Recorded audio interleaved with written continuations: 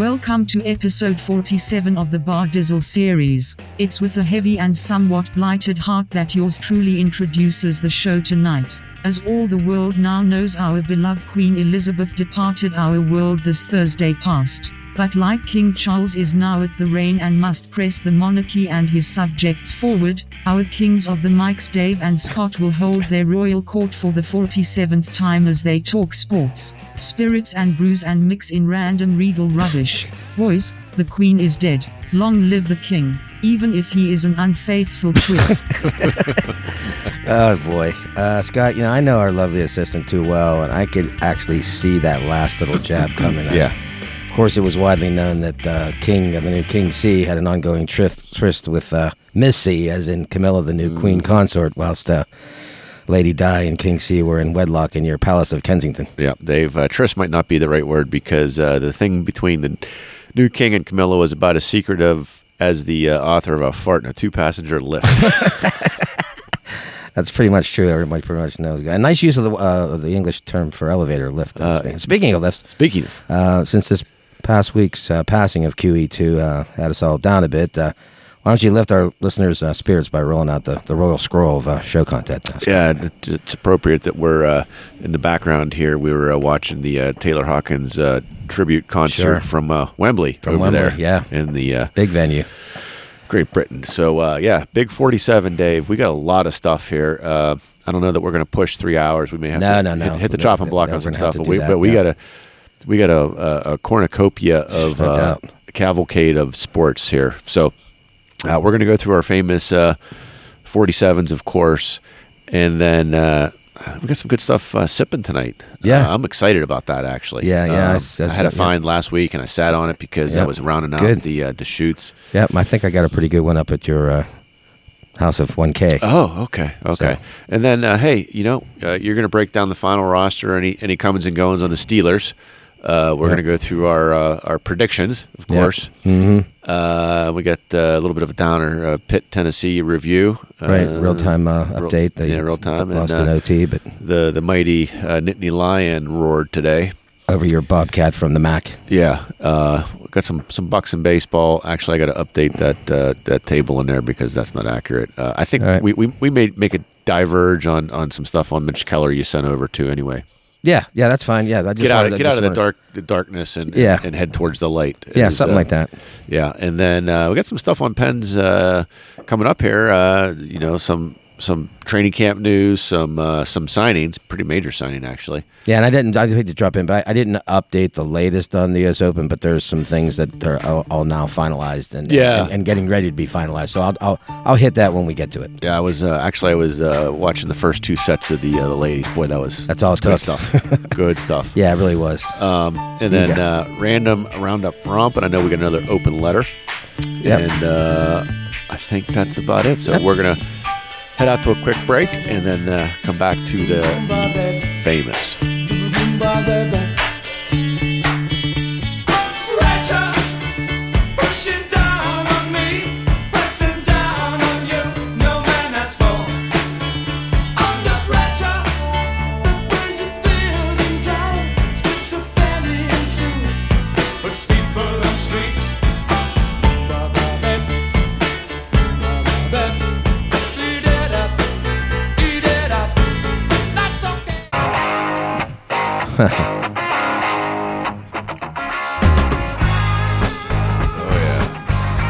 Yeah, how appropriate.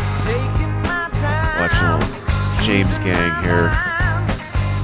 Yep. Over in Wembley, and Dave said this is my jam. Oh yeah. Had to bring it in, folks. This is the James Gang was rock and roll-licious back in the day. Dave, 47.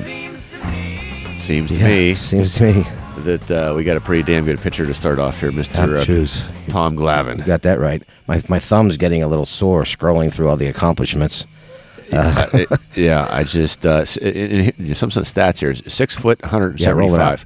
So I don't want to say he was a soft tosser, but I mean he was just a locator. A locator. Yes. Yeah. I mean it's the hell of it is there wasn't a lot of balls to go around. I mean, because you had Glavine, Maddux. It's a pretty full staff. Smoltz, you had some. Yeah, it was like the Orioles of the late '60s and early '70s with so obviously things that stand out here. 5-time 20-game winner. Well, yeah. And all those.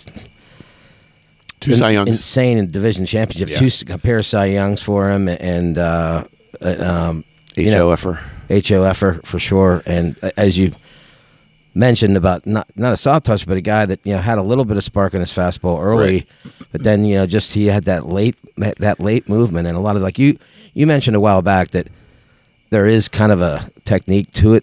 And it's not just luck. Like people think, he just naturally, his ball just goes. And now some guys have more natural ability to do that than others. Don't get me wrong. But it also is something that can be, I guess, say developed. Right. Is that a word? Yeah. What do you think about his? Yeah, I mean, he delivery. I think he invented himself. Right. Yeah. Yes, he did. Developed, invented. Yeah. Left-hander. Right. So, and anytime you're a left-hander, you need to go to the head of the class. Sure. Excuse me. And, drafted second round, 84, by the Braves. And, that he was, part of that whole era that came up and through the late 80s and in the 90s. Then they added Maddux from Chicago. And then it was just destiny that only made it over the hump one time. Right. Smoltz came on the scene. Yeah. Oddly enough, they only got one World Series out of all 15 division championships. It's absolutely out of its mind. And they, as I was mentioning it to you on a previous show, a guy that used to come into Beef O'Brady's establishment I used to frequent up down in Tampa. He said one lucky Dave Justice home run from never winning a World Series. Yes, right.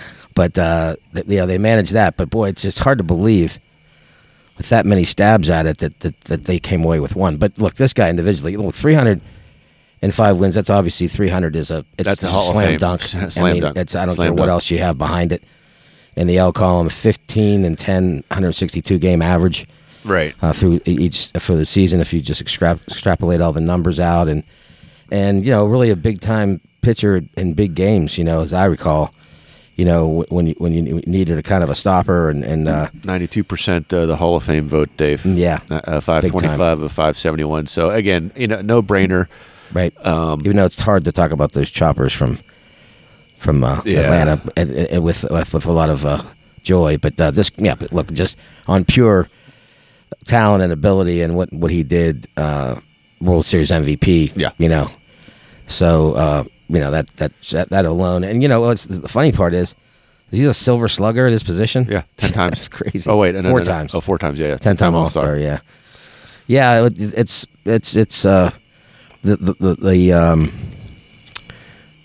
the long run of division titles by that manager. Back then. His name escapes me. He's been out of the league so long. Who was the manager back then? I can't remember now. Bobby. Something. Not Bowden. Bobby Cox. Bobby Cox. Yeah, right. Thank you. Good call up there. Yeah. So it was an amazing team, and he was he was a no-brainer Hall of Famer. So good. Yeah, one. Absolutely. And another pitcher, but this guy's out of the kind of the what I call the bulldog mode. Jack Morris. Yeah. And 6'3", 195. So, he was a little more of an imposing figure up on the bump, as they say. And, certainly about 10 years older than, Mr. Glavine. Right. But Detroit. Just phenomenal on that, the Detroit, Tiger team in the 80s. And, kind of always reminded me when, if you ever watch Magnum P.I. and he always wore the Detroit ball cap.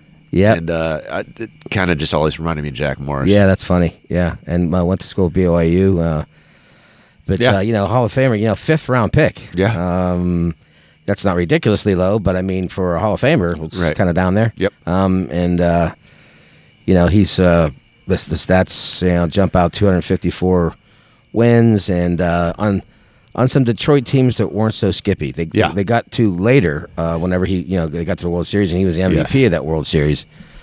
that they got into, but there's a lot of lean years in there too. Yeah. And he fought through it.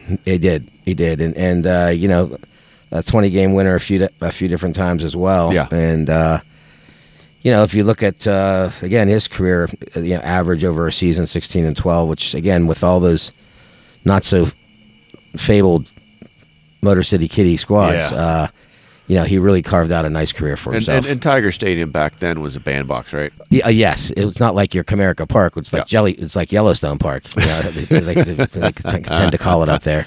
So, yeah, but yeah, just he was. I obviously didn't see him a lot, but probably neither did you, just because the American League thing. Yeah. This was game of the week. And it was a big matchup against the Yankees, or you know that playoff run. The playoff run in the 80s is kind of when I really noticed him. But yeah, that Detroit team then had some really good players on that squad, and they got it all together that particular year. But then again, it wasn't like a long run of success. Right. From a team standpoint, but individually tremendous. So we're going to leave the sparkly diamond and for the gridiron, and in my opinion, one of the greatest Steelers of all time. No doubt. I probably rank him right behind Joe Green. Yeah. And Mr. Mel Blount. Yeah. I mean, when a professional sports league basically changes the rules of their game because of you, mm-hmm. I mean, I think you kind of had a little bit of an impact on the game, and such a freakishly, like 6'3", 205, and for a straight DB, those are safety dimensions. Back then, for sure. And he could run, and he could defend, and he could pick the ball off. But the thing that he was, especially as a corner, boy, was he physical. I mean, those bump and runs at the line of scrimmage, you can go back and YouTube videos of some of his pass breakups and his plays, and he would just literally throw receivers to the ground. Rumor has it Olivia Newton-John wrote that song watching his tape. Let's get physical. Yeah, right. That's probably playing in the locker room after a lot of games. But no, you're right. It's that was what stood out to me. And of course, you know, the no contact beyond 5 yards came into play basically because he would just manhandle people down the sideline. He was a glove. He was, and he was the glove before that guy in the NBA. Peyton. Gary Payton. Yeah.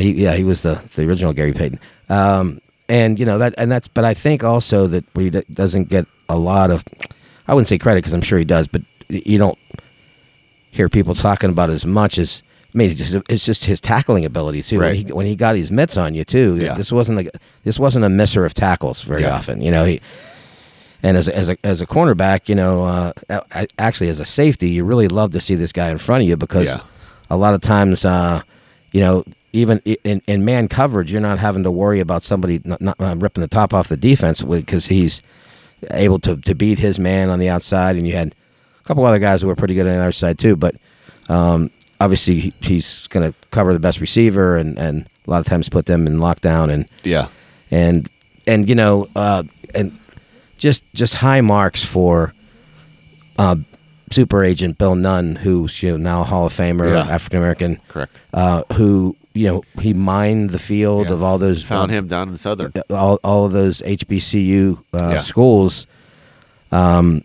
historically black colleges and universities that, you know, from, you know, Southern, and you had, you know, different players at different schools, and even Joe Green, who was highly touted, but he still was, you know, he still was at a school that a lot of teams around. I mean, he would have went high anyway, but you know, it's North Texas. You know, right? He was, right. You know, he went to USC or something. And, right. And he was able to pluck so many good players. I mean, John Stallworth, Alabama A&M. Yep. You know, just those picks alone, and these are Hall of Famers we're talking about. He didn't pick these guys, and they became pretty serviceable guys. You know, and part of the benefit. Continue. Part of the benefit of, you know, Nunn's expertise and being so far out ahead of everybody is way out.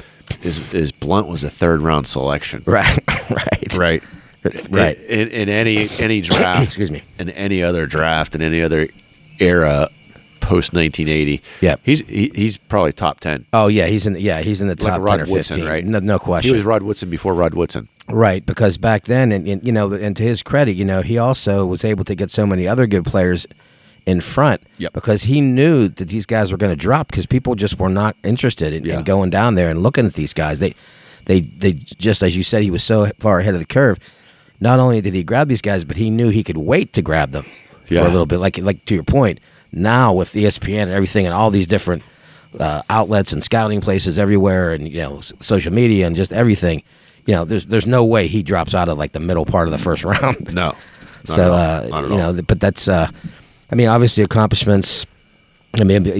Part of that reign of terror, 4-time Super Bowl champ, and an all 80s team and 75 Defensive Player of the Year. Yeah, both AP and UPA. And UPI at the time were the big outlets. And I think that's a mark in time, Dave, that when, as you said, when the rules finally changed in the beginning of the 78 season. Right. So that was a couple years for, the general managers to say, like, hey, right. Nobody's going to beat these guys. Right. If we don't stop this because he's just a frickin' blanket. It's a force, yeah. And it also, in a backhanded way, it allowed one Terry Bradshaw to have the chains taken off of him, and he started. Correct. They unleashed him on the league because now with those relaxed rules, the Swan, Stallworth, and all those he was able to just go sling it. Gunslinger, and saved it. Probably kudos to Noel for recognizing that. And frankly, that put Bradshaw in the Hall of Fame. No, 100%. I mean, prior to 1978, he wasn't a Hall of Fame quarterback. No, he barely started. No, right. I mean, Joe Gilliam, for God's sake, started the first Super Bowl year ahead of him at the start of the season. Right. So, and when I think the impact is making a point, and I'll let you continue the point, but is that if a butterfly flaps its wings and Africa does it, create a tidal wave over here, I would say yes. Yeah. Based on Mr. Mel Blount. That's funny. Yeah, that's a good analogy. Well, and I think that again. Tying it all together with the offensive part, it's like, talk about unleashing Bradshaw. I go back to that Rams game where they were fumbling around and they were behind at half and Bradshaw came to the sidelines at one point in the third quarter, late in the third quarter, whatever, and they had this play and he called out the play. It was actually in Chuck Noll's thing on NFL Network, A Football Life, his story there, and he came to the sideline and Chuck just said, hey, I know you don't like this one play. It was and he called out the play. I don't know what it is. He hated it, ran it in practice, never completed it. And he just said, look, Terry, we can't beat these guys unless we throw the ball deep. He says, and you got to trust me. And I did. And he said, then the next play was that over the shoulder catch by Stallworth. by Stallworth. And he said, Chuck's play won us that football game. Yeah. But he was doing that during the course of the year. But they kind of got conservative a little bit. They were trying to use Harris. They want to maybe poke the bear too much with that defense that they had with Youngblood and all those different people. Right. But I think the point I'm trying to make, it had almost like a circular effect of not only for what was happening defensively, but that Steeler team was able to open things up. But as far as Mel's just accomplishments, they're just and what I think on a personal note too, the ranch for kids that he started and everything, he still operates. That took troubled youths in and got them on the straight and narrow. Yes. I mean, that to me is his legacy. Yeah, philanthropic, right? Absolutely, and they still run the thing. And that I think to me, I think is even overshadows, but it even more powerful than his actual Hall of Fame career because he's a Hall of Fame person. And he looks like he could still kick your ass. Well, I was just getting ready to say, I don't think I've seen him in a couple, 3, maybe 5 years. But the last time I did see him, he still looked like he could probably start for the bottom half of the NFL. All you have to do is just fling that cowboy hat off, strap on the pads. Let's go, guys. you need a safety out there in the late stages of my life. And I know, and we'll wrap this up here. Sure, let's wrap it up quickly. But there's no hockey and basketball. But I know that I did bring in that story where he was in street clothes and some rookie was showing how high he could jump, and Mel walked over and just out jumped him by 6 inches. He street clothes and boots. Yeah, he was just a freak. Yeah. You can't hear. Okay, sorry. We're having a little Little Wembley.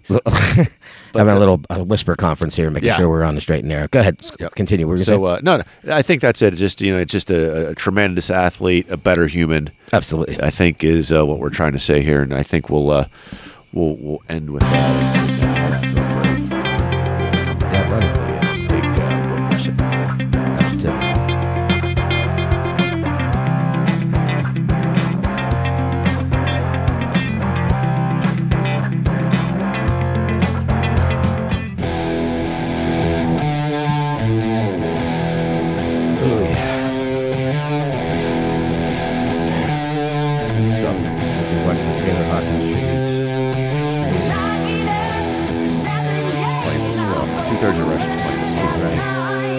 And their replacement drummer, not too bad.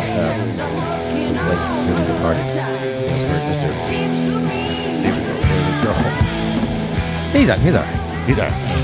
All right, Dave. You're up first tonight on where we're sipping, what we're sipping, where we're sipping, who we're sipping. What the hell happened here? Who's wine? What wine? Where the hell did I dine? Right. There you go. Nice one.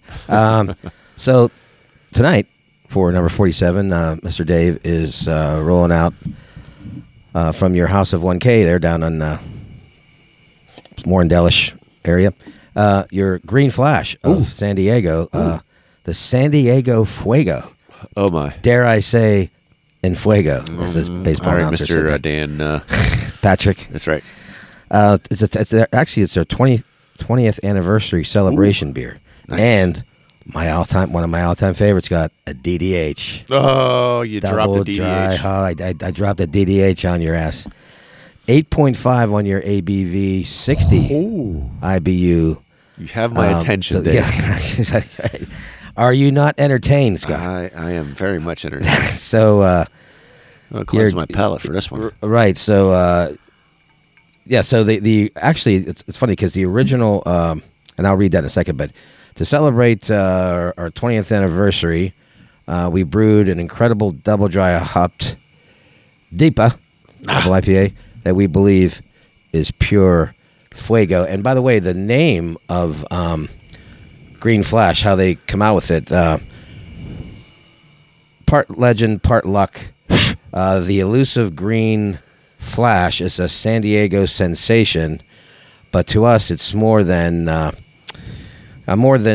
burst of brilliant green light as the sun sets into the sea. So I guess there's at a certain point in the time, and when the sea, it's at the end of the Green Flash. Green Flash. So it's not a San Diego Bigfoot. Something else. No, it's not a Yeti. I wish I had a Yeti to put this in. Actually, no, it's a magical moment that signals the end of an extraordinary day and the start of an epic night on the horizon, Scott. Nice. So this is your Green Flash 20th anniversary DIPA. Here we go. Up to the mic pad. Mr. Clark goes. Oh, pretty good. It's all in one motion there. All in one motion. It didn't have the little pull and then snap like the clean and jerk, like the the clean like the weightlifters do. The clean and jerk. You got the jerk part right sitting here, but the clean part not so much. So here we go. So I'm gonna sideways pour to hopefully keep the so we don't have to wait for too much settlage. Dave is it's like patience, like the Heinz ketchup commercial. Oh yeah, anticipation. I should say is making me wait. Is that one mine or is that yours? That's mine. Okay. I already gave myself a little more because I know, being the DDH fan that I am, that I'm gonna. So I'm just giving you a little. I'm giving you a little bit, and then you can decide. DDH. And well, you know me. Oh, yeah. Boy, I already like the texture. Up to the nostrils. Oh, it's got a good smell, and it has a little bit of funk. But I know as soon as I get past that, it's I can already kind of. There it goes. I'd be shocked if this wasn't. Okay, here we go. Chin chin. Yep. Damn it. I took it. Oh yeah. And I took a big old gulp. Yeah, that's. Yeah, I like it. I can tell that's a DIPA because it's got a little bit of that syrupiness. Oh yeah, the syrupiness. Yeah. Oh yeah. Yeah, and it doesn't no burn. No, it doesn't really kill you on the backside. You can definitely tell the texture is bold, and the 60s are kind of bold. But the dry hopping, I think, is what keeps you from getting green flashed, like the Green Hornet. Green flash across your eyes. Oh, that's really good. I like it, man. That's really, really good and fresh. And the mighty Art, who's the senior guy down at House of 1,000 down there. He was actually on duty today. Oh. Was it today I got it? Or yesterday? I think it was yesterday. So I didn't even leave the house today. Now, yesterday... well, you did. After... oh, yeah. Well, yeah. I mean, all during the day. At nighttime, I did. But he was manning the station up there, and it wasn't quite busy yet because I had gone there after... I had an early shift at Oxford. So, and then played tennis. But he recommended... He didn't see me grab this, but when I brought it up to the point of sale thing there by the door, he said, "Yeah, you're going to like this." He knows we do this podcast, yeah. and I always jag him because I always say, I might have said this last week if I repeat myself. I'm sorry, but I always, when I leave, I always say, "What do you call a guy with no arms and no legs hanging on the wall?" Art. See, Art. But he said that I made a good choice because he kind of actually tells me, he goes, sometimes if I he'll see me walking around the coolers and I'll have one in my hand. He goes, "Dave, I don't think so." And then he'll go, "That one's good though." And it's so for $5.75, it's worth it though. And that was Green Flash, right? Green Flash. Yeah, I don't know if they have anything additional on it on the site, but basically that little roll down of the description and you had a nice roll down. Green Flash got its name. That was I kind of like those backstories. Yeah, that was tremendous. So, what do you think? That's a keeper for sure. I mean, a lot of things melding into one without one thing standing out. This is what I like so much. And folks, Dave did it to me again. I've got a 12-ouncer, and he's got a pounder. Pounder? I didn't even know. So, but you know what? I just first of all, I had the recommendation as I'm walking out the door, but also a company like Green Flash, they're notoriously good, and so. Well, what I will tell you is pre-show, my beautiful bride and I, we don't have kids every other weekend, and this is one of those weekends. Oh, okay. And it was like 3:30. She's like, "Well, what do you want to do for dinner?" I'm like, let's just go down to the Foals, and guess what they had on tap? What was that? Green Flash West Coast IPA. Really? Oh yeah. Not this one, but not this one. Obviously. No. Yeah, it's just a straight Green Flash West Coast. That's the name of the. True. You're right. That's the name of it. So I was already down the Green Flash Did highway. You have one? Oh yeah. I had it good? Two.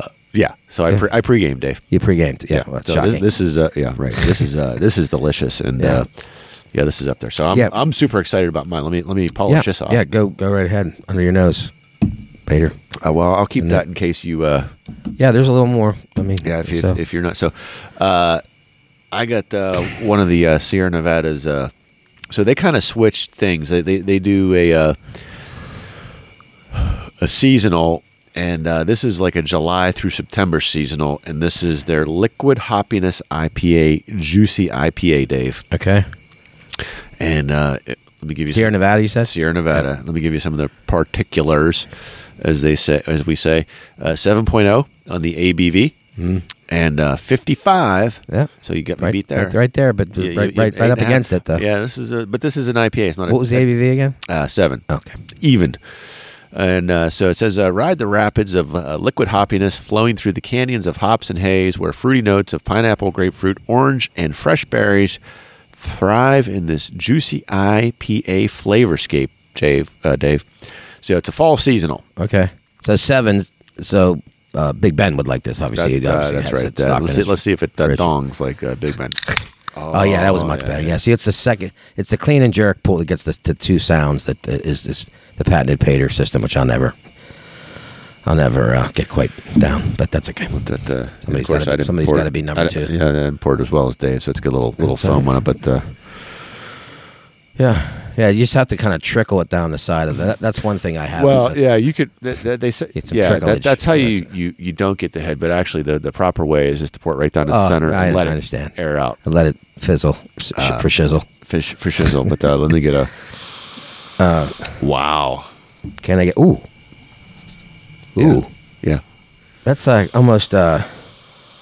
I'd wear that as a fragrance. Yeah, I was just gonna say it's almost like a eau de beer. Yeah, like you could just dab this under your. I'll see if your lovely bride could dab this on her wrists. It'd be behind her ears. My goodness! Let me, here it goes on the chin, brother.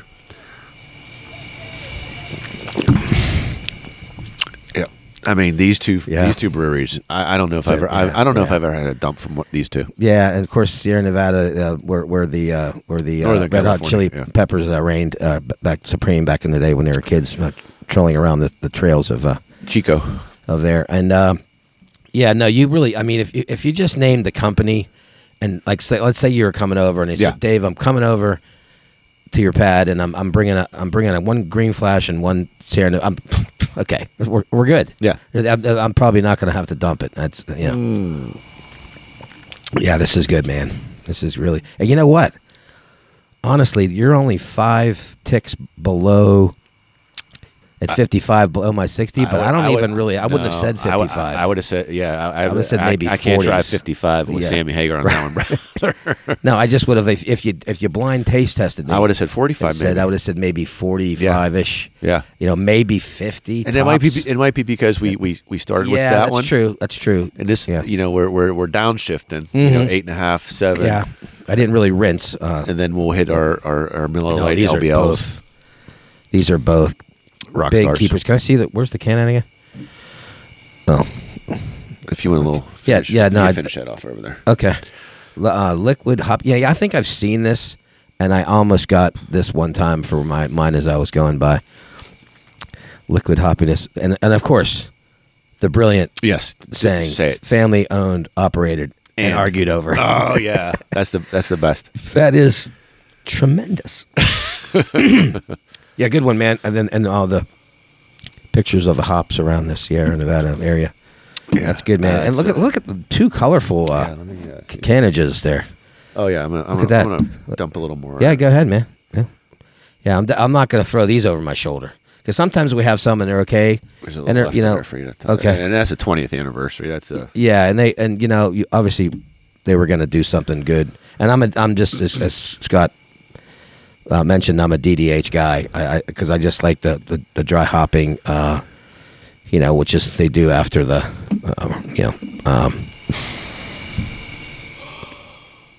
wort. So that's so funny because the green flash has that little bit of dank smell to it. It does, and that word came to mind. I couldn't bring it to my lips, but that's what I first. Yeah, it's a dank, and but it like I said, it doesn't. If you sat around and sipped on one of these for a little while, and obviously you're not going to have a cavalcade of them because you'd be like tits up in short order. Right. But this is something to really kind of sip on for a little bit, and then if you want to gear shift down to your Miller Lights or LBLs or whatever other type of lighter fare to close out the evening. But now two nice ones. Yeah. Why don't we head out the break? I'll throw some tunes in post here, and because we still got a lot of stuff to get through. And, sure, yeah. Yep. It's are you ready for some football, Dave? A long way to go and a short time to get there. All right, Smokey the Bandit. All right, back in a flash.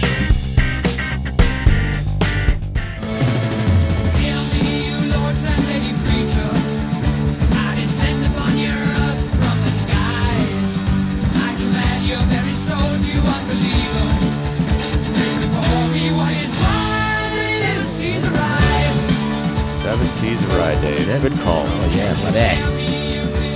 I'm not just a pretty face, though, Scott. Oh. I got my deep cut Queen knowledge over on this side of the table there, buddy. Seven Seas of Rye as we come into the Steelers segment. Right, as the streaming show that we're watching, they had members of Queen, Roger Taylor, and Brian May playing exactly tribute for Taylor. But yeah, so where are we going? I'm lost in Seven Seas of Rye here. What's going on? Should we just drop into the local stuff real quick here with your two squads that the Pitt Panther? Despite this overtime loss, and I want to just dive right in. Yeah, is that your starting quarterback, Mr. Slovis for Pitt, was hurt earlier in the game. Oh, he was hit off in an early. Yeah, he was, and a couple times, a little hold-delicious on the ball. And got him whacked a few times. Trying to make plays, I understand, but sometimes you live to fight another down. Like we always, Coach Sullivan liked to tell Chris Letang, it's like don't get yourself whacked every time, just to try to take a hit to make a play necessarily every time. But and then Mr. Patty, who had to come in the bowl game because Mr. Pickett didn't play in the bowl game last year and acquitted himself pretty well. He gets whacked around a little bit, and he was on a bum leg, and he brings him down.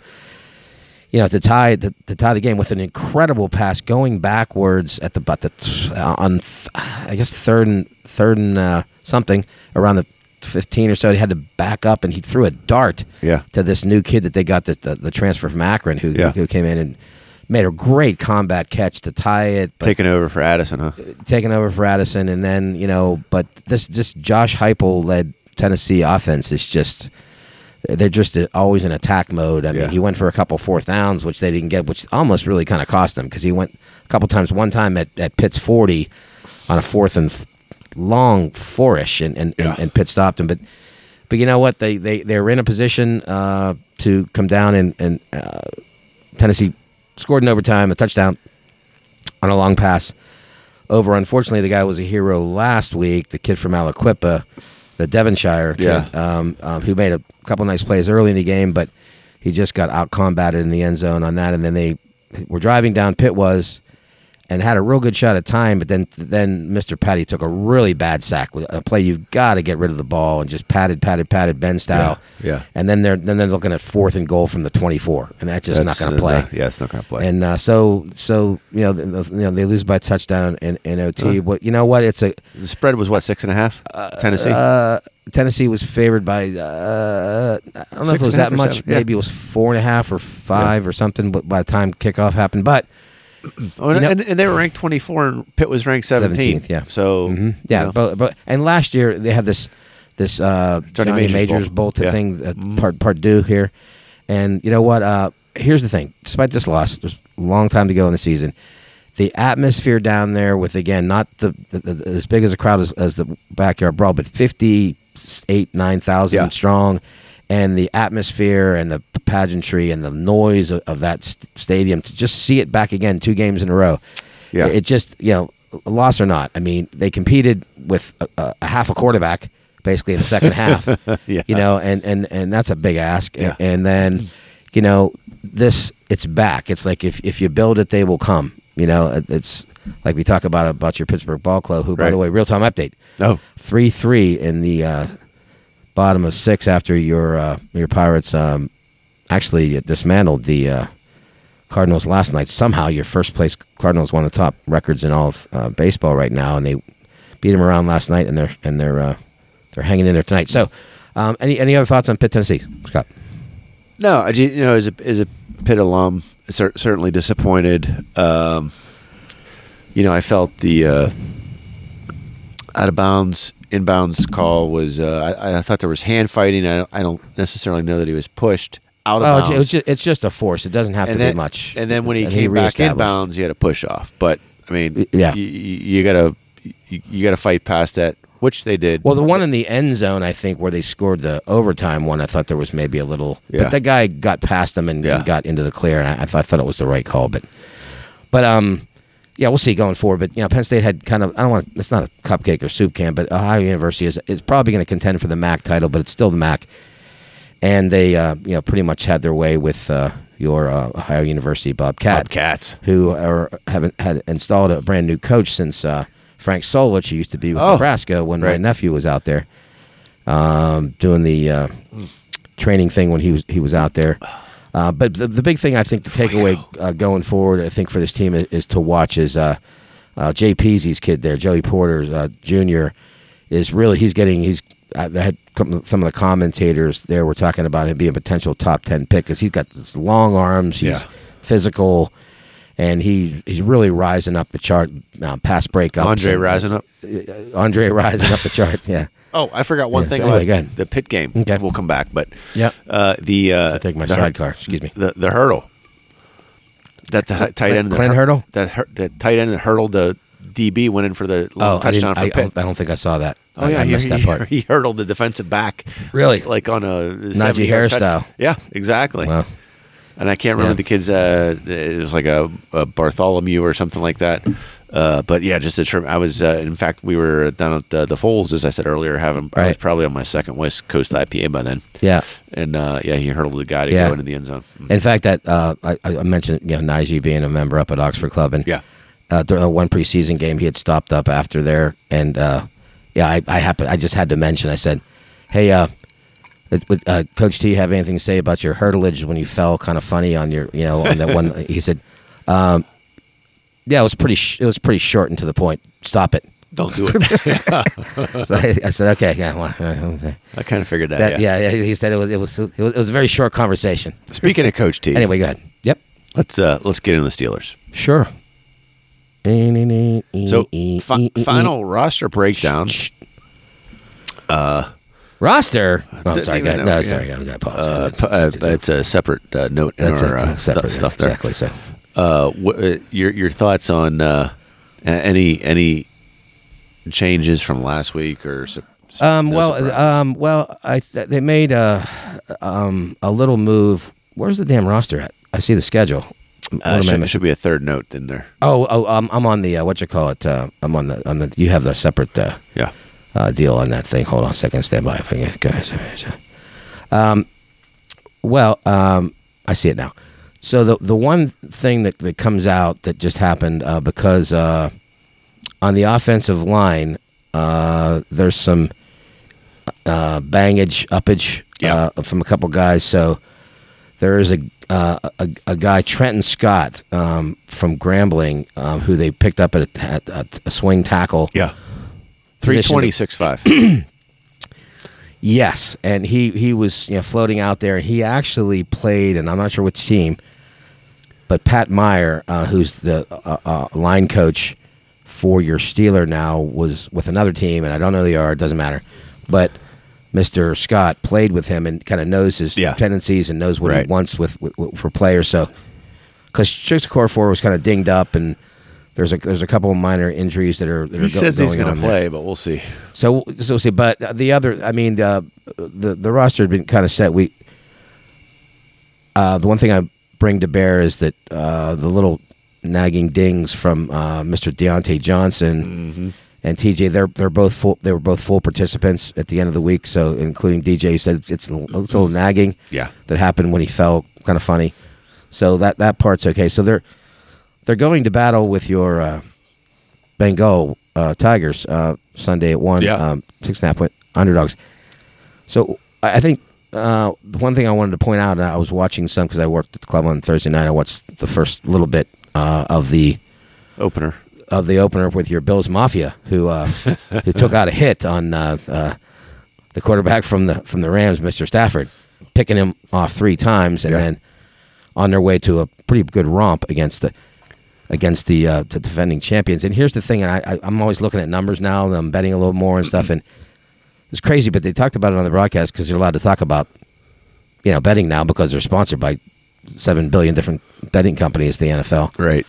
MGM being one of the biggest ones. But they mentioned that Super Bowl winning teams coming in as a favorite in the opening game win, like the percentage of them covering the spread is like 27%. Oof.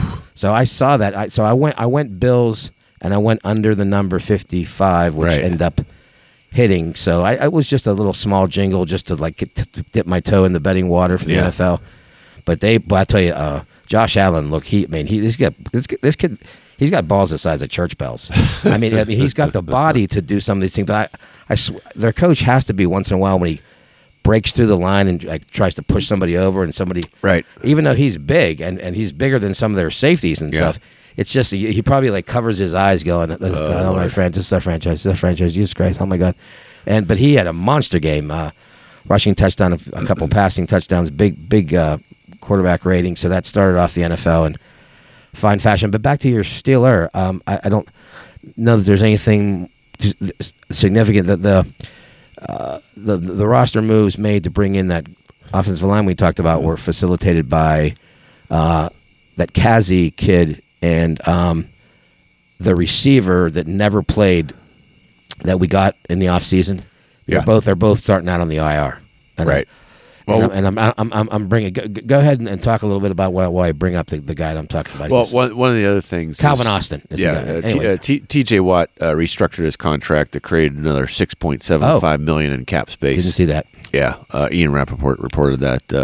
Rappaport reporting. That's right. That's what he should be doing. Mm-hmm. God's sake. Yeah. And if you remember, Watt signed a 4-year contract extension before last season, and was he was set to have a base salary of like $24 million. I see. I missed that. Thanks for pointing that out. Yeah. So he he restructured to give them a little breathing room, as they say. Yep. Other notes, and then we'll go into breaking down the. I know you got a Tomlin note, but Mr. Franco Harris's 32 will be retired. Yes, week 16 against the Raiders, of course, because the immaculate reception. Excuse me, as I stumble over your DDH. I mean, I'm all for that. I'm a little surprised that Joe Green wasn't first. Yeah, and honestly, these both of these guys, the retirements of numbers. I mean, the Steelers just never usually did it. They had like Ernie Stautner. Yeah. And that was it for like a while. John Henry Johnson. John Henry Johnson. Okay. Yeah. So they just as a general practice. Well, they knew they had so many. Well, also, but what I was trying to say to finish that point was that they kind of unofficially, they never gave those numbers out. A few of them. Some of them, like Swan, Stallworth, those they did. But like Lambert, Harris, Green, Bradshaw, they did not give those. Even though they hadn't retired them, air quotes in the air, they didn't really give them out. So I'm not sure they gave out Blunt either or Ham. I think Ham I've seen. Okay. Ham I've seen. Yeah. Okay. And Blunt I maybe not. 59 I think I've seen, but I guess they're kind of moving towards some of this, and I think because they have this great hall type thing where they're putting guys in their Hall of Fame type thing, like these Ring of Honors. Yeah, I still can't get used to that shit. But they're kind of like making official the things that weren't official like before. Right. But I think the only other thing that I'd like to just pop in before we move on is, and I think you mentioned this, and as a flip flop, and I was kind of like, and I think you were kind of more right. Is that double negative? That Jaylen Warren actually, it's. I thought maybe Benny Snell, James Warren's, but it's looking like Jaylen Warren is really now 2. Yeah. I mean, it shows Benny Snell is like 2 in the depth chart. If you look at their latest thing that they have, right, it's not really updated because from everybody, any pundit and your DK guy that you like to read, it's looking like because of the pass protection, the special teams, the just ability to hit holes and move piles forward, and he looks like he's Tomlin's guy at number 2. Right. Because there's going to be a lot of RPOs. There's going to be a lot more passing options now with the mobility of their quarterbacks now, and they need a guy to be able to protect, and he does that. Right. But the Pirates, we can't get rid of playing Corey Dickerson. Everywhere he goes, we have to play against that guy. As he twiddles his thumbs like 15 times before he hits the ball. No, but so that one I want to say that I give you a little kudos for, because you were kind of saying, hey, I think it might be, Warren, then Snell, then, whatever. And I'm like, well, Snell is around. But it's looking kind of like that. So that's the other thing that's out there. That's how it might start. Doesn't mean how it's going to finish, right? Oh, no. But I think it's significant that is the pecking order at this point. But beyond that, we're lacing it up for good. The 53 helmets will be out there on display in Cincinnati to whatever naming right stadium that they're having this year. If you held a gun to my head, I could not name even 10 of the names of the stadiums because they just rotate. Right. So much. But any other closing Steelers thoughts, sir? Well, we're going to go through our predictions, right? Oh yeah, of course. Go ahead. Right. So I think I had yours. Beer. That's okay. No. Well, go ahead. I'm going with 8 and 9. Saw that, and I see you've go ahead and throw your number out at 10-7. Okay.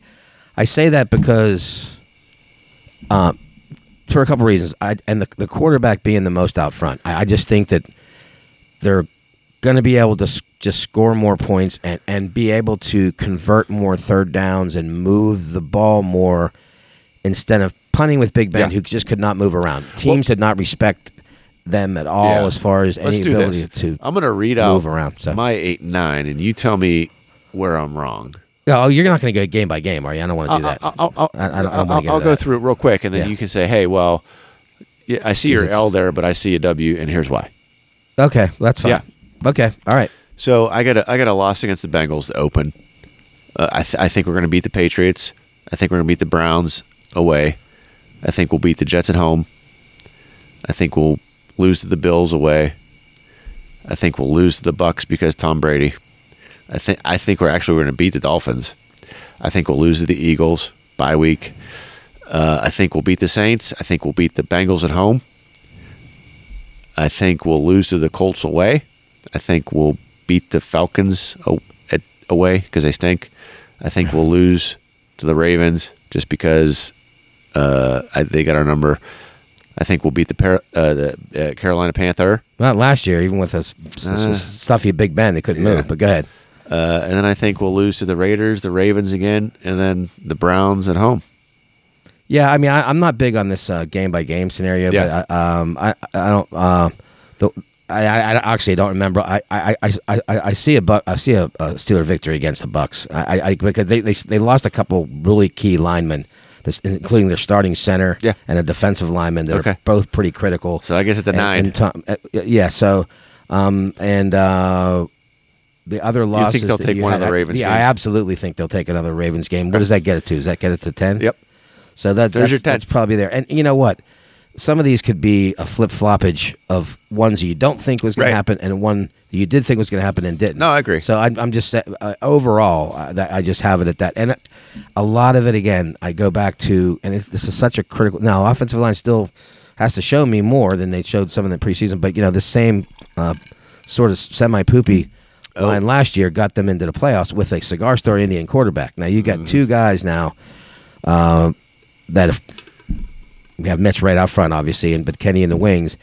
It just makes such a big difference on possession downs, man. If you would go back last year and look at some of the games that they lost on 4th and 1s or 3rd and 2s and whatever, teams on defense just did not have any respect for any mobility or ability to get out of trouble like the two quarterbacks we're going to have now. And they can also install Mr. Canada's offense that purposely makes these plays. Design boots and rollouts that are going to take some of the pressure off of that offensive line, Scott, that they don't have to just sit there in a Mike and power formation and try to just drive guys backwards. They can actually, naked boot out or, whatever, or have an RPO option. And I think that's obviously going to make – I think the defense has gotten a little better with having – especially the defensive line, with the Marvin Leal kid being drafted, with Alo coming back for probably maybe his last year, but the upgrades they've made on that line. Last year it was almost like Cam on an island, trying to hold back an armada by himself. Right. Now there's a lot of other players at play, and I think Minka, the new contract, he gets back in there, and I'm a little disappointed about what happened with this Kazi kid, which I'm really kind of pissed off that they let him play in that last preseason game and facilitated that injury. But they have some depth there. I just think their defense is a little bit better, and they continued to make upgrades at linebacker with the last move, bringing in another linebacker, Malik Reed, to secure and bolster the outside LB position, which they did the inside part with Miles Jack and and a couple of backups. But I think that they're subtly bringing in guys that can now spell some of these guys. So all that said, just all wrapped in a big ham sandwich, I just think they're going to be better, and mainly because of that offensive production from the QB point of view, which even if they don't score, or even if they just go down and get 3, they're not punting on these plays where a play is dead. Who just hit a home run? Guess who? Another cruise missile. This guy is just he is, man. Freak show. And you know what? In the last several games, oh, by the way, like the sports people always like to say, which I can't stand that, but oh, by the way, his average now over the last several games is up around the 275 range. After that poopy, first start where he's hovering around 200. Oh, somebody has a cruise missile shirt. T-shirt. Do we have a diaper sponsor? You keep throwing out poopy. Poopy. Yeah, I know. I don't know why I keep using that word, but this guy is crazy. But that's been happening here over the last several weeks. So they're trying to move. Now, we talked about OPS being the new batting average, but at least he's maybe figuring it out a little bit more. We'll get to the Pirates. We'll get to those. So anyway, anything about Steelers? No, I think I'm just excited. Oh, the Tomlin thing. Oh, yeah, go ahead. That's funny. So I sent you, I think by did I send it by text? Yeah. Okay, so let me get who's texting me? Oh, I should have silenced my notifications, but I didn't do that. Jesus Christ. Let me go back to it. So this came in as one of those, when you're reading the Post-Gazette online, they have the little real-time updates like in the left corner. And so the your coach, Tom Lynn, Coach T, he of the myriad, which is one of his favorite words, myriad of sayings and different stuff. He gifted each one of the Steelers some of these. The old Air Force Ones. Black on black. Not blue on black. Like any right, but tell us, Nally. Tell us all about Coach T's skills. So he gifted every single player. And here's Najee Harris's quote. Bro gave us all black Air Forces. It said an Instagram post pointing and laughing at the camera and smiling at Tom in the locker room. So what significance and why? But arguably Nike's most famous brand had become a symbol of someone who does not care at all about himself or anyone else. That was one of their big marketing ads. They're wild and you shouldn't mess with them. but you have to give the guy his due, as in Coach T, because he just has his finger on the pulse of the team. That's why he says things like, one of my favorite things, like, don't blink. Right. He said, cut your eyelids off. Cut your eyelids off. And because I was watching a guy that's actually from Pittsburgh, who's like a producer guy, and he was talking about Tomlinisms. It's online. You can just look it up, Tomlinism.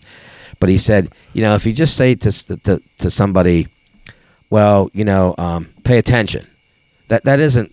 You say that, okay. Right. But if you say, like, don't blink or cut your eyelid, it's almost saying, oh, okay, I got to keep. It's a physical description. Like, I got to keep my eyes up. And he's just a master of some of this stuff. And this is just another kind of thing that he kind of drops in there. So, Nelly, thank you. That's right, for explaining Coach T's latest adventure and motivational deal for your Steeler. Yeah. All right, Scott, I'm done with Steelers. So we're done with Steelers, and we're going to have Mr. Here we go, tomorrow. Kenny Chesney take us out. The Boys of Fall. Smell that fresh cut grass. And all the garbage around the Acrisure Stadium. Back in my clean that up, please. Shoulder pads. All right, back buddy. in a bit. Yep. Standing in the huddle, listening to the call. Fans going crazy for the Boys of Fall. The Boys are winners. Let just anybody in that club. Took every ounce of heart. Ooh, Billy. Have you bring us in here, Dave? She's got a way about her. I don't know what it is, but I know that I can't live without her. Just like your lovely bride, you can't live without her. She's got a way of pleasing. All right, let's get into the Bucks and baseball, Dave. Yep. Yeah, so right off the jump here, real-time update, your Pirates have staked themselves to another lead against your magnificently talented St. Louis Cardinals, one of the best teams in baseball, 4-3. 4-3. Thanks to another cruise missile happened the previous inning, and he's, as I was mentioning off-air, I think to Scott, he's, after having a kind of abysmal batting average with all the 18, I don't know how many home runs he's up to now. I've lost track, 16, 17. I don't know what it's up to. Maybe a little less. Effort that. Well, but anyway, tracking over the last few weeks in the 270-something range batting average over that span, which he's not. That he's bringing average back into the fold, which he had the strikeout rates and then he'll hit a bomb and then he'll have incredible defensive play and whatever. But then he's now getting that back together. So kudos to the Bucks, batting coaches for bringing that out in. But I wanted to do a little drop in several bullet points we had here. The first one being from your Post-Gazette. There's some rule changes have changed the minor leagues, and they're going to be brought in here. Oh boy. To the MLB. So in a vote Friday, the sport's 11-person competition committee, which includes 6 MLB appointees, 4 MLB Players Association appointees, and 1 umpire. How they dragged in there. Jesus Christ. Ratified multiple new rules for the 2023 season. So the basics, yes. So here's some basics. The MLB will institute a pitch clock. Finally, after it's been in the minor leagues forever. will take measures to ban defensive shifts, requiring all infielders to keep both feet inside the outer boundary of the infield dirt. Good luck with that. With 2 fielders on either side of the base. The size of the bases will expand to 18 square inches from 15. How about that? That's what she said. That's a little weird. Oh. Yeah. So they'll be new to the MLB, but they aren't new to baseball. To varying degrees have already been instituted in the minors. So the pitch clock thing I want to kind of talk about. Okay. Because I've watched this at Kerr games, which God bless it, I didn't get up there this year. Which really come on. I know, it really... One time I was slated to, and then things happened, and I couldn't get there. Come on, Slater. And so, like if you go to Altoona in the minor leagues, there's a digital clock in center field controlled by a person in the press box, and they even have his name, Ethan. So I don't know if it's Ethan Allen or maybe his grandson. But anyway, when there's nobody on base, they set the clock to 14 seconds, and if the clock hits 0 before the pitcher begins his movement, an automatic ball is called. But if there's runners on base, clock set to 18 seconds to give the pitcher an opportunity to check on base runners, switch up his timing, etc. So those times were set at 15 and 19 seconds respectively in AAA. And so I guess they're going to bring this finally into the MLB, which is such a big violator of the. I mean, if you would just sit there and watch a game and see how many times guy steps out, pitcher steps off, guy steps out, calls time. The umpire lets him call time. For what reason, I have no idea. So the goal is simply to cut down on game times, and it's worked in the minor leagues. And there's Baseball America reported that in 2021, the average time of a AAA game was 3 hours and 4 minutes.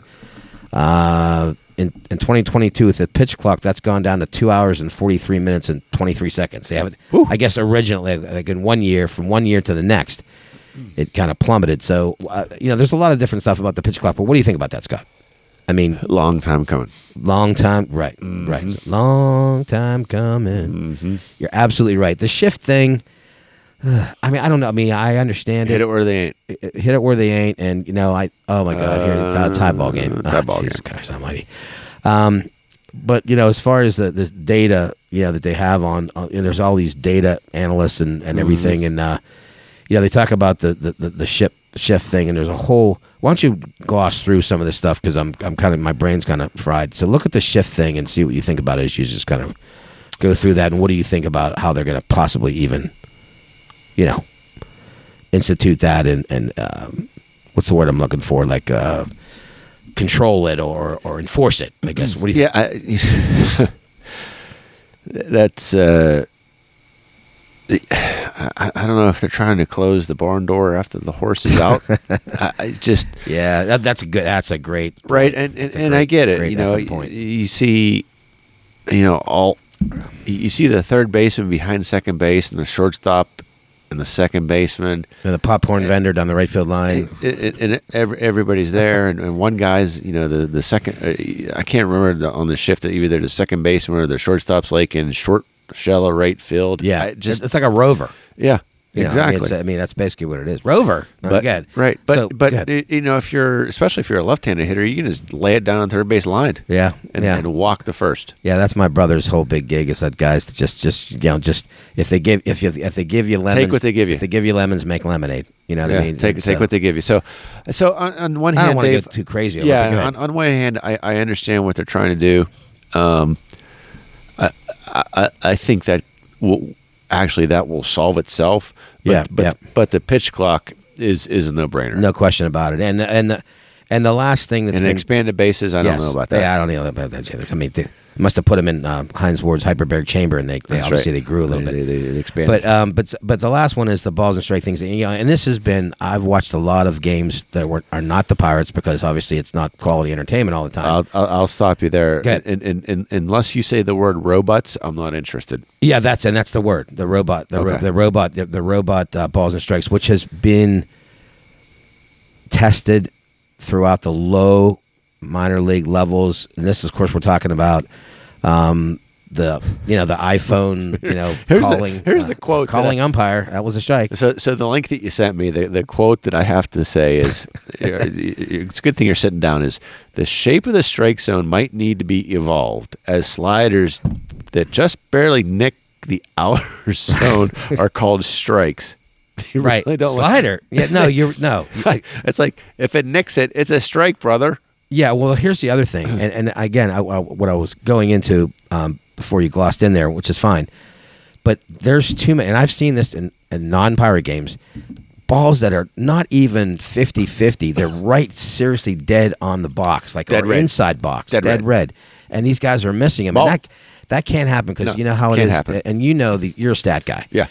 If it's 1-1, yeah, and the umpire misses a clear strike that's on box, below box, it's 2-1. It's 2-1. It shifts the statistic. Talk about it significantly. So the batter's average goes up, like kind of markedly, or the other way. If he misses and he calls it a strike, it's 1 and 2. It goes down. Exactly. So if you miss a call like that, extrapolate the number out over time. Yeah. The batting averages fluctuate based on how you call it. Shame on us for not having super fan Phil on with Mr. Mathematician, because he could have given us. Yeah, I could really deep dive into all this. Yeah. But look, at the end of the day, I'll take some progress versus no progress. Sure. And we'll see what happens. Yeah, and of course they're notoriously the MLB. That is, right. They're so slow to adapt things, but you know, if it's affecting outcomes of games and things, you know, something's going to have to. Speaking the landscape's going to have to change,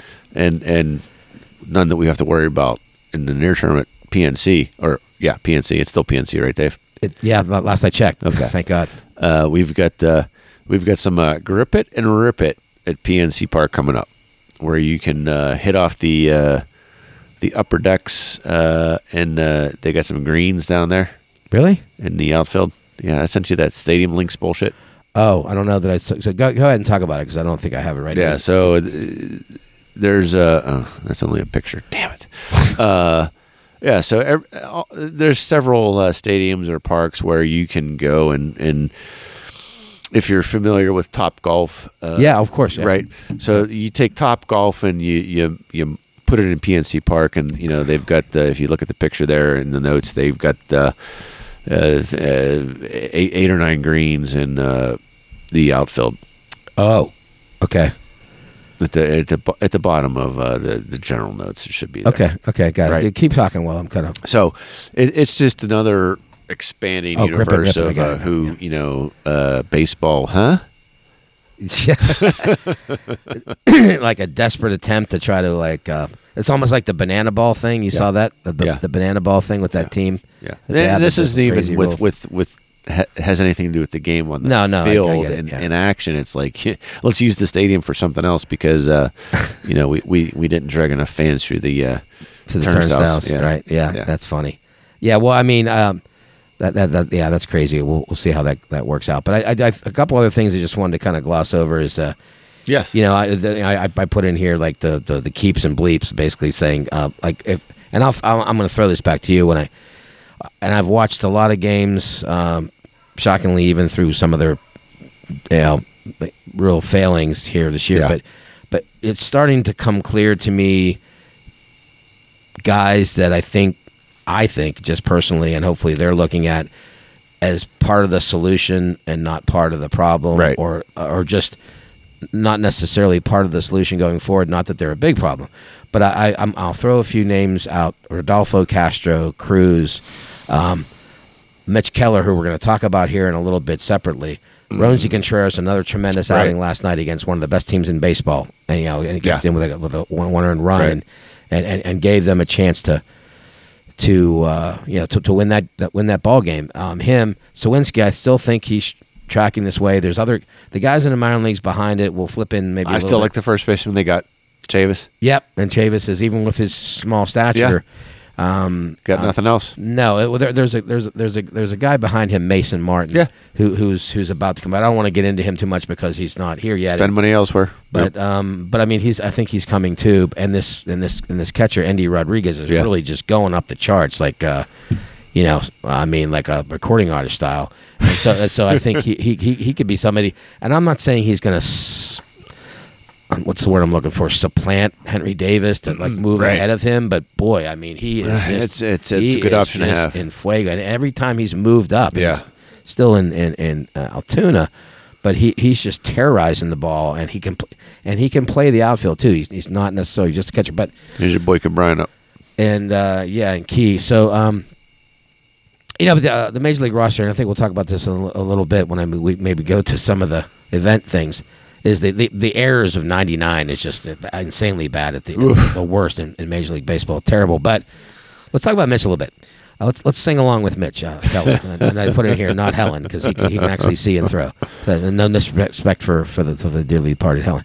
But so the little blippage article that I sent you, Scott, and I put in here my little note to you, Keller me convinced, because although it's been a frustrating season for the team and overall, it's been a breakthrough and the uptick in his velocity, and he's really kind of learning how to pitch now over the past couple months amid the wreckage of a frustrating 2022. I mean, there's like a rare positive. So the 26-year-old now, armed with a sinker he started throwing midway through the season, finally started turning that a weighted corner that we were looking for, Scott. So, and even Shelty said, the manager Derek Shelton said, after 6 shutouting, he's been really consistent over the past several starts, and what he's done should be seen as encouraging, because you have guys like Contreras and Brubaker, who righted himself a little bit too. So here's a couple bullet points, and you're a numbers guy. Keller's allowed more than 3 earned runs just 3 times in his past 17 starts. Wow. During which time he has a 3.35 ERA. Sorry, 3.45. But lengthwise, Keller in his career has gone at least 6 innings 14 times in his 63 starts, but 11 of those have come this year. So, and he's thrown the most sinkers, 483, in the major leagues without allowing a home run on that pitch, while accumulating 19 double play balls, which is tied for the 5th most among all pitchers. I'm just throwing in some numbers, and I'll let you riff off, Scott. But, I think the whole sinker slider thing, when he's trusting this sink pitch, which is basically like a fastball that sinks, right? So, he's now figuring it out-ish. I think what we're looking for, right? Yeah. Go ahead and continue. I think, and I don't have a whole lot to riff here. I think that's the good report for, as we kind of kid around here, 2025, 26. He's here because there's a lot of other pieces, and he's one of the ships that's got it right. Yep. And we've talked ad nauseum that it's all about starting pitching. Yep. And if we can get him righted, it just moves our north our position north even better.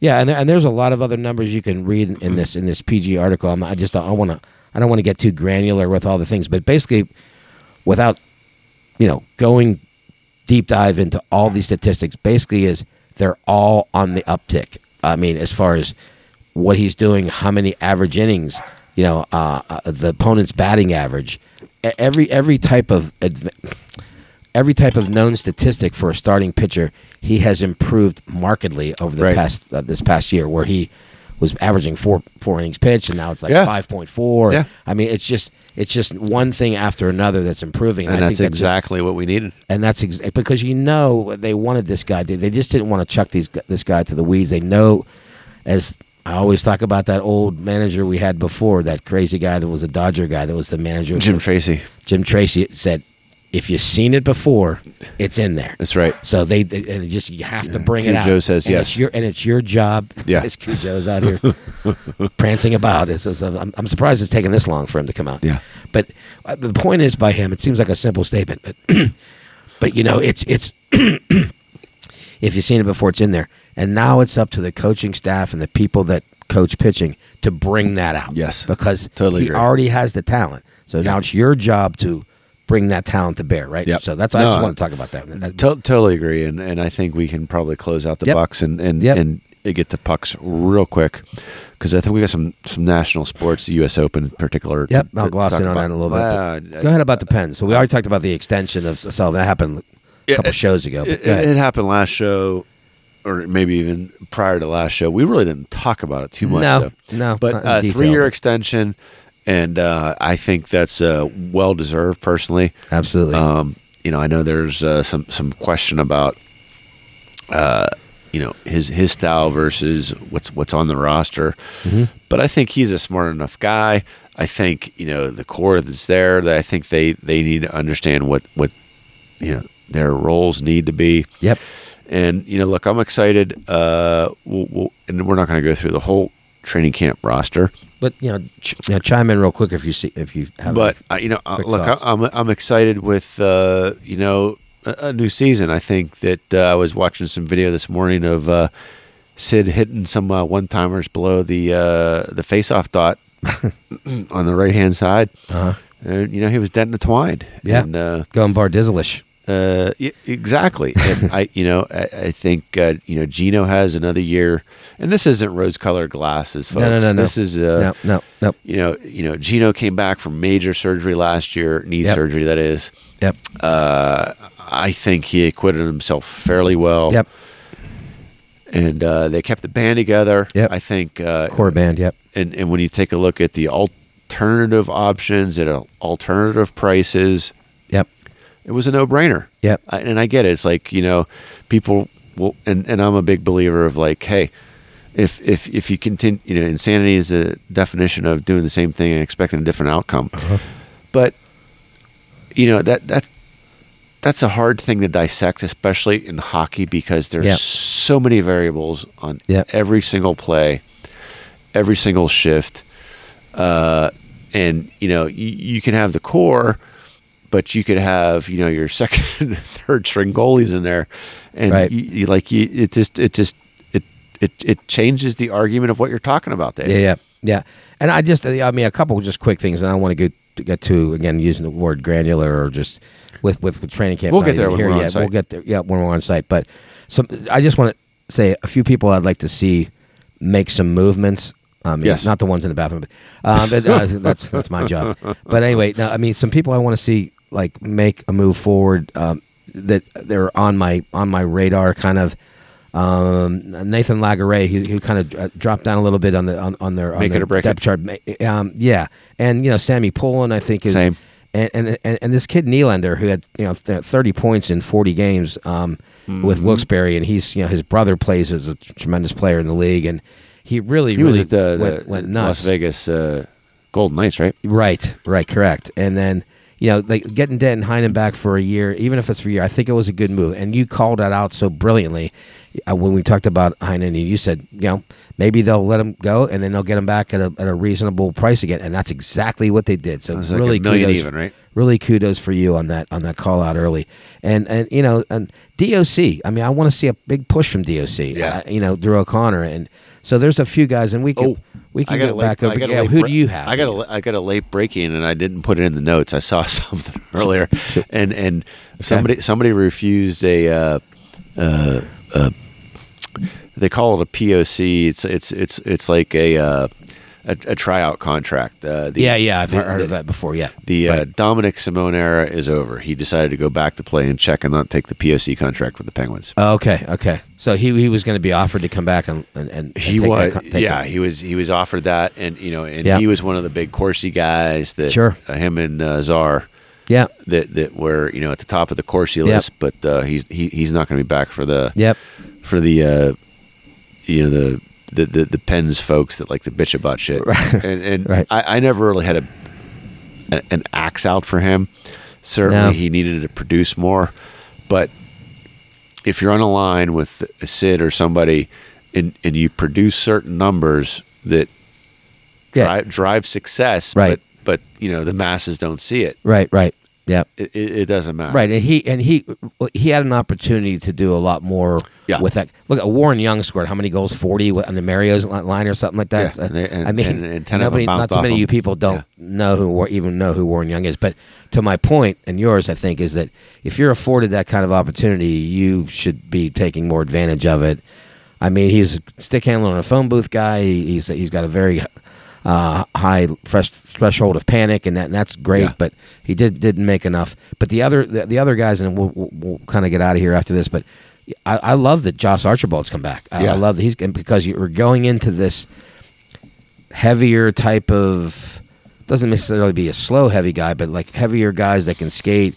Archibald, Big Z is still in the mix, and this GM Ron Hextall, he's some of these guys are and not only on the forward side, but on the defensive side, making those moves and making the trades that they did on the defensive side as well, right? So we already know what the moves were made on the on the guys that they picked up in trade. Yep. And it's not just the forward side; it's the defense side. Which if you look at some of these guys, Scott, right? I mean, there's the POJ factor. If he, if he Podge is ready, the mighty Podge is ready for prime time.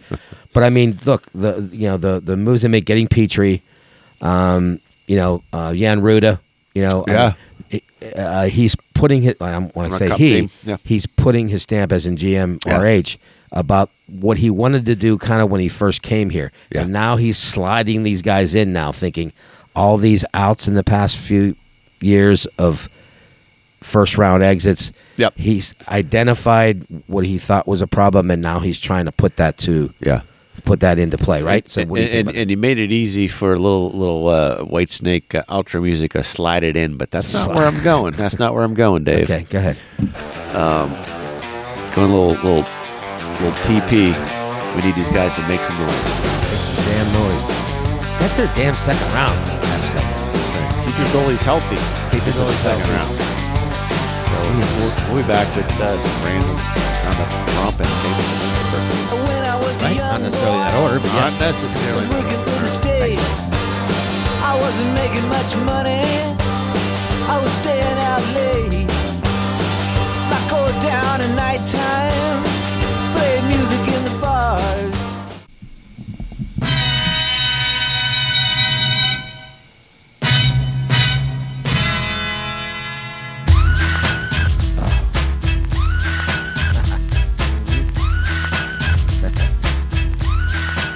Dave, we're doing a little jumping around here. Jump around. They do at the Wisconsin games in the third quarter. You know that?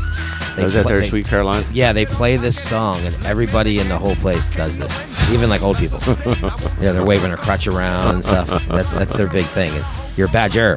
So let's hit a little bit of real sports. Real quick. When I say that, I mean the U.S. Open tennis. And right. So we've now gotten to the end of week 2 here, and a lot of finalists and finals to come here. So the one that's been adjudicated already and finalized is your Iga Swiatek from the Pole, the amazing Pole.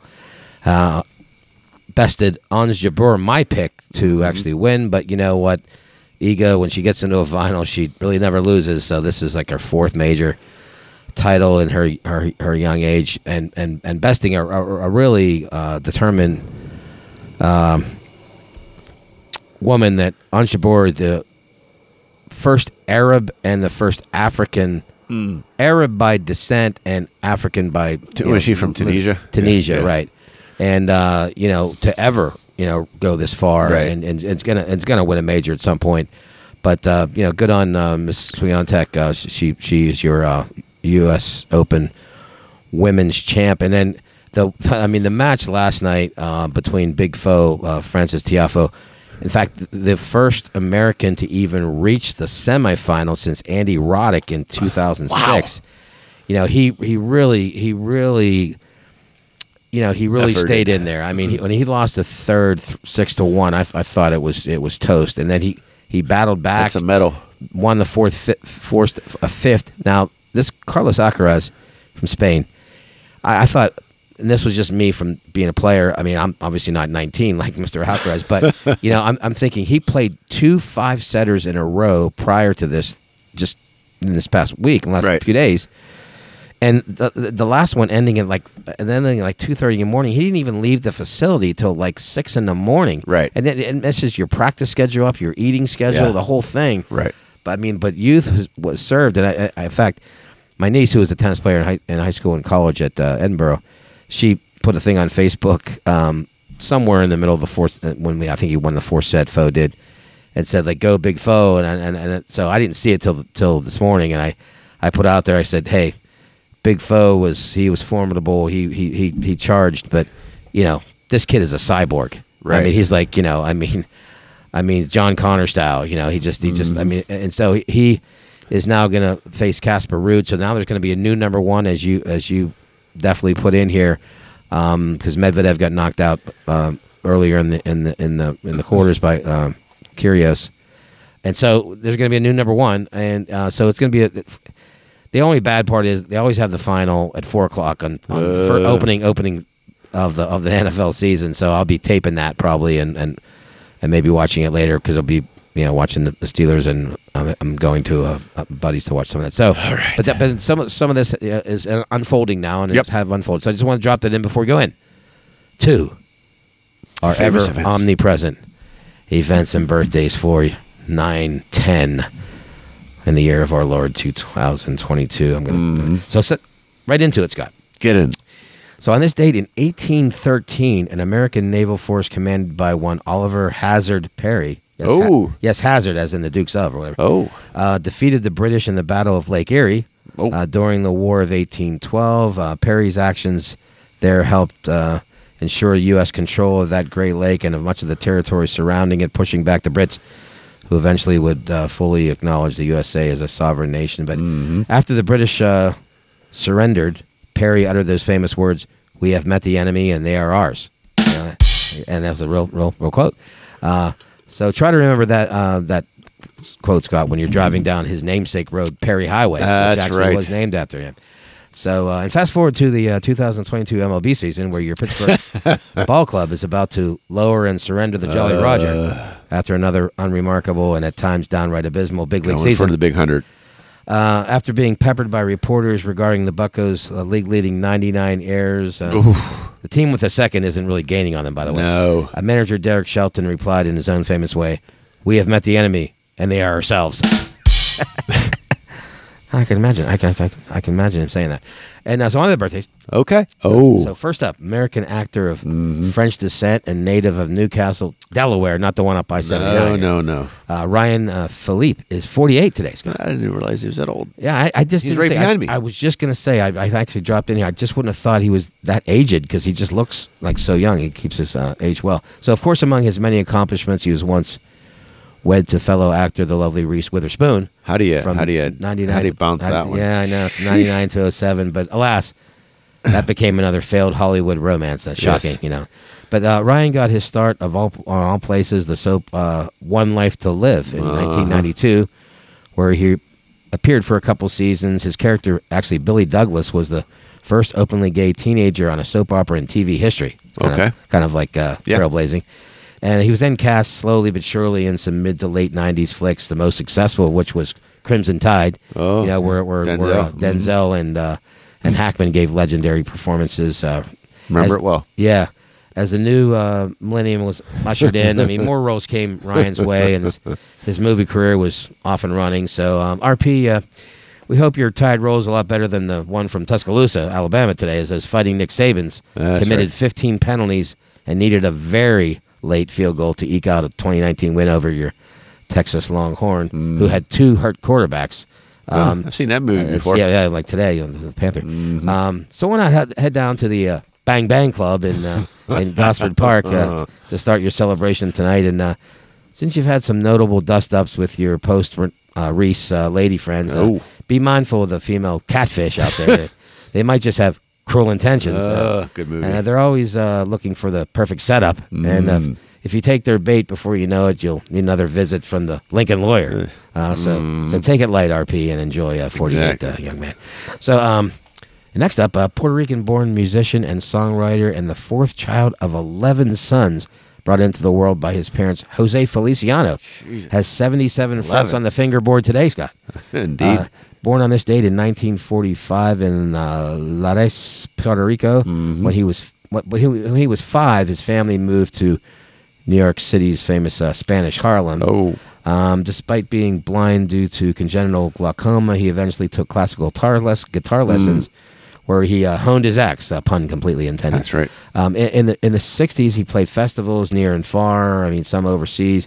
In 67, it's a funny thing. He was scheduled to perform in the UK, but the authorities would not allow his guide dog Trudy into the country unless she was quarantined for 6 months. I mean, typical. We should have asked Tessa about that. No disrespect, Tessa, but right. You guys are kind of stuffy over there.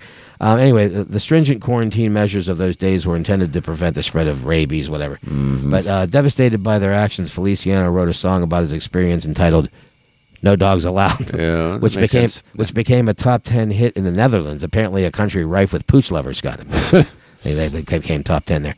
And if those old enough to remember his Christmas album back in the day would attest to his greatness. He penned and sung the legendary Feliz Navidad, and brilliantly mixing in English refrains from the Spanish lines like "I want to wish you a Merry Christmas," and then he went back to Spanish. Right. So then he basically started down an historic path, to what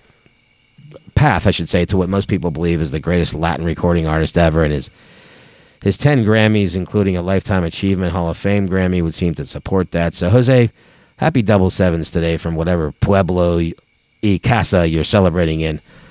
My Spanish is a little rusty, so I can't reference too many of your hits, but I will say, you light my fire. Oh. Feliz cumpleaños, mi amiga. Happy birthday in Spanish. And finally, Joseph Anthony Pereira, a.k.a. Joe Perry. Founding member, guitarist of the supergroup Aerosmith that shot out. Never heard of him. Shot out of the Boston Harbor in 1974 with his first album released, aptly named Aerosmith. Is 72 today, Scott. Good for him. Yeah. So, by the way, the group's second release was yours truly, as I'm pointing at my chest. First ever record purchase. Get Your Wings. That's the first record I ever actually bought. Okay. From my because you were alive back then. Paper route money, I think it was. Hey. But so that the wildly successful Get Your Wings. So Perry, along with the group's flamboyant frontman Steven Tyler, the group went on a freakishly great run from the early 70s through 79, charting hit singles starting with Mama Kin, Toys in the Attic, Dream On, obviously a big anthem, and eventually to like Ragdoll, Angel, Love in an Elevator, which never happened to me, and many others. A lift. Or a lift, yeah, right. Take that, Tessa. So, but drug abuse and spousal squabbles between wives temporarily ended their first run in 79. But as many mega bands do, they reunited, and it felt so good. Apparently, ever since, albeit with several roster changes, not named Tyler or Perry, different people. Yep. I think Tyler Perry actually played with them at one point. I'm not sure. Might have. Maybe Matthew Perry. Maybe both of them. Anyway, the group even scored a 50-show residency gig in Las Vegas called Deuces Are Wild, referencing their 94 hit song of the same name in the Vegas scene in general. And Joe also had his side project, the Joe Perry Project, aptly. Yep. They had a 5-year run or so from the late 70s to 84-ish, which matches up with the timeline of the Aerosmith reunion. So, Joe, have yourself a crazy 72nd tonight, but if you're partying it up, please know when to draw the line. And if you're somewhere in Hollywood and looking for a Saturday night date, be careful. There's lots of dudes that look like ladies out there. And watch out for some girl named Janie there. Rumor has it she's got a gun. That's right. And but hey, well, we're glad your train's kept it rolling through all these years. I mean, pretty amazing for a guy in a band that was always living on the edge back in the day. I mean, I really hope you guys keep cranking out the tunes. And I've heard from many fans who said I need to check out your show in Sin City, and you can't miss it, they said. And if you know me, I don't want to miss a thing. Boom. So I hope you keep riffing out there on the strip or in arenas and stadiums until the big guy upstairs tells you to walk this way. Happy 72, JP, and that rounds out our event. And birthday, Scott, on number 47. Right. And probably my third famous Boston or favorite Boston band. So Boston, maybe it was one of them. Cars, Boston, and then Aerosmith. There you go. Yeah. There's some heavy hitters. That's my triumvirate. They have a lot to be proud of up there. As we're getting spit on again. Yeah, tiny little what the things. Hell? Tiny little dancer. It was a lot less than the last thing when we had to relocate. So hopefully we can get out. We're going to muscle through this one. We'll muscle through it. So you want to just morph right into? Yes. So I've got this new segment that Scott's queuing up some little intro for me and a continuing tro as I do my new feature. I'm not going to necessarily do it every week, but based on the inspiration that I have. But I'm going to go back to something that I kind of morphed up in my head, which is this open letter format. So, and it's just basically an open letter to stuff that bugs me or something that's going on that I don't like, and whatever, just things that are on my cranium. So I'm about to do this now. So Scott, Hit it. So, this is an open letter to motorists that drive halfway over the center line to pass a cyclist or pedestrian that's in the right-of-way. Dear motorists that drive halfway over the center line to pass a cyclist or pedestrian that's in the right-of-way. Seriously? I mean, I know one has to motor gently whilst maneuvering one's grocery getter past these lost souls of the road who seem hell-bent on prematurely exiting the world, or at the very least being laid up at UPMC Passaway. Oh, dear. With life-threatening injuries. And trust me, the evil empire of it is UPMC. I mean, is far more concerned with counting their profits gleaned somehow from their non-profit organization than putting their Humpty Dumptys back together again. Right. But I digress. Look, I know they're probably the people on the road, on the side of the road, that is, they're probably playing some death metal tune or a Dr. Phil podcast in their earbuds. So when approaching them, it's certainly well within the road rules to give them a bit of extra space.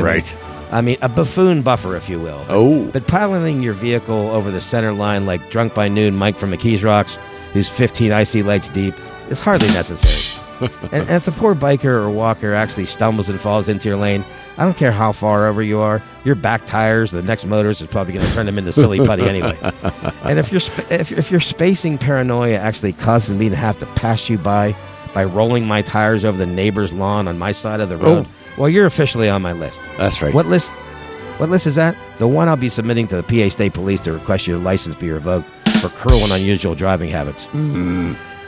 And I'm betting, and I'm sure I'm right about this, you're probably the same drivers that when an emergency vehicle is coming on the opposite side of the road, you're traveling on a divided highway, you jam on your brakes and pull over. Hey, dum-dum, he's not coming over the median across your path to go through the woods and get to grandmother's house to defibrillate her weak heart. Evel Knievel is dead, and even his son wouldn't attempt a death-defying stunt like that.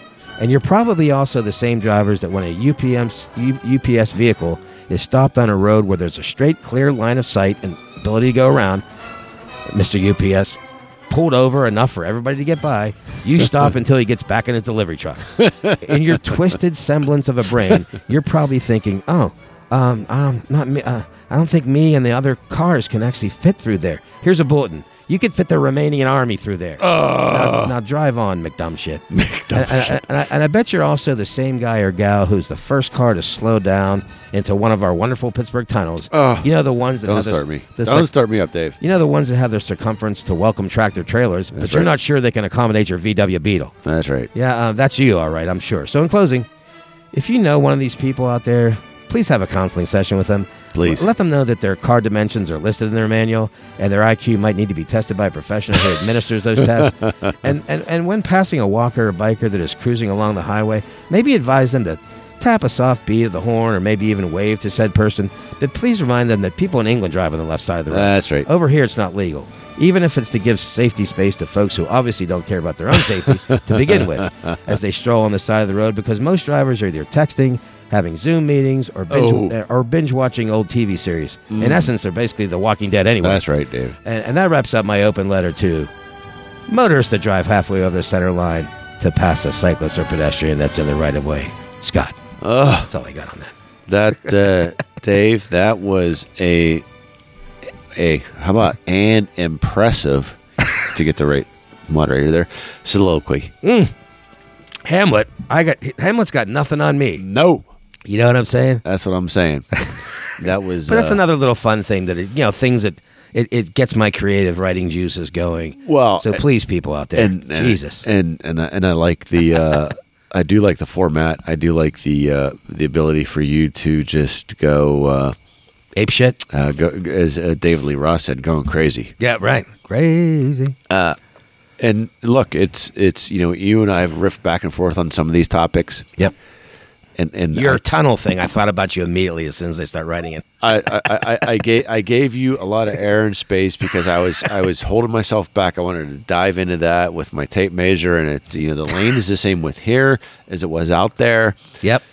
and you hit a home run eloquently because you. So you're saying that's a bat flip on my part, mic drop. That was a pretty good one. You can bat flip that one, halfway down the first base path safely. Yeah, well, you brought in that Hoosiers reference whenever you talk about the same tunnel size and the measure. Right. That's what made me think about that as well. Because the hoop's 10 foot high and the foul line or free throw line, as they say nowadays, is 10 feet away. Same amount. That's right. Same amount. Great frickin' scene, by the way. Yeah, it's fantastic. Right. So anyway, I mean, I blathered on there, but I think I kept it together on our. You did birthdays and loved it, and that's a great. 2 great beers tonight.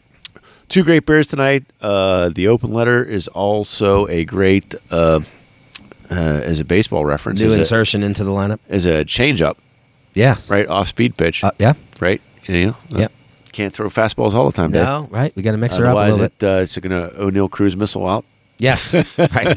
Mr. 117 or 122 miles an hour. Oh. So, yeah.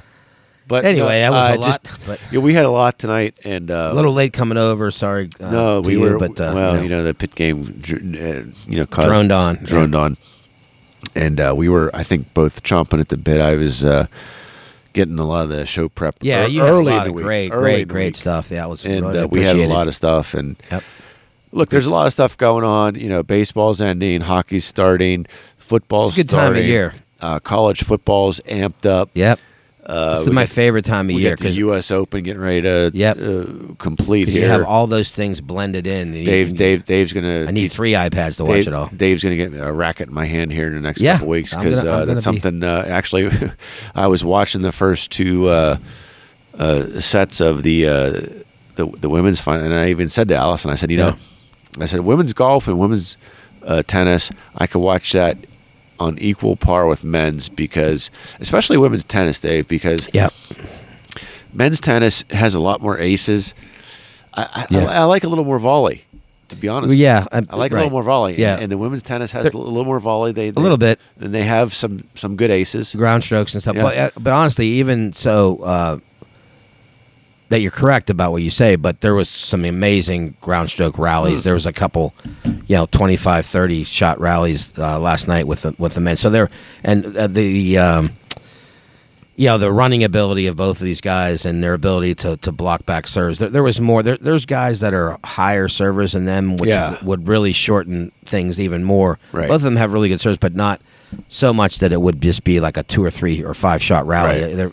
There was a lot more of it, and I stayed up. In fact, I was over at Bob, my neighbor Bob Lorsch. I saw me over there and saw my light on, so he invited me over, and we watched the end of it. But I had a little jingle on Big Foe, but then he lost. But I hedged my bet by the amount of games. Right. The split being -7.5 games total for Mr. Alcaraz, and I escaped from Alcaraz by getting by winning that bet. Not as much as I would have won if Big Foe would have completed the journey into the final. But yeah, good stuff here tonight. We wrapped up okay time wise. I thought maybe we'd be deep into the Wallingford night because we got a late start. But anything else you want to chime in for the end of our Mel Blunt episode here? I'm gonna give us some outro music on 2 words that you landed on. It was escape, and I'm trying to think of the second word that you gave me. Alcatraz? No, it was another one. But anyway, it's taking us a little different path here. Can't wait. Oh. Jeez. Those crazy nights, I do remember of my youth. This is our swan song, Dave. Trying to remember the hook. Oh, Perry. Of course. Journey. I almost said something about Perry and mixed him in with the whole Stone in Love. Perry, right. Yeah. One of my favorite Journey songs. And I hope you people are stone in love with our and by the way, as we go out, our condolences again, Miss Tessa. Yes. For the life-changing event that just happened. I'm sure you're hoisting a pint or several or a dram or something to Miss QE2's passing. 70 years on the throne. I mean, unbelievable. That's just insane. Yeah. So, I mean, I don't want to get 70 minutes on the throne. Yeah, I was going to say, boom. 30 minutes and I got to that's out. Enough. That's enough. My legs fall asleep. So thanks for everything, and especially the show prep, Scott. It was tremendous this week. And on to 4-8, hopefully coming up here pretty soon. And anything else? Well, 4-8, first game of this football season for us here. I'm taking the cover, not necessarily the outright win, but I'm taking the Steelers to cover the 6.5. Well, we'll see what happens. That's it. We'll see what happens, and we'll let Mr. Perry take us out. Attaboy.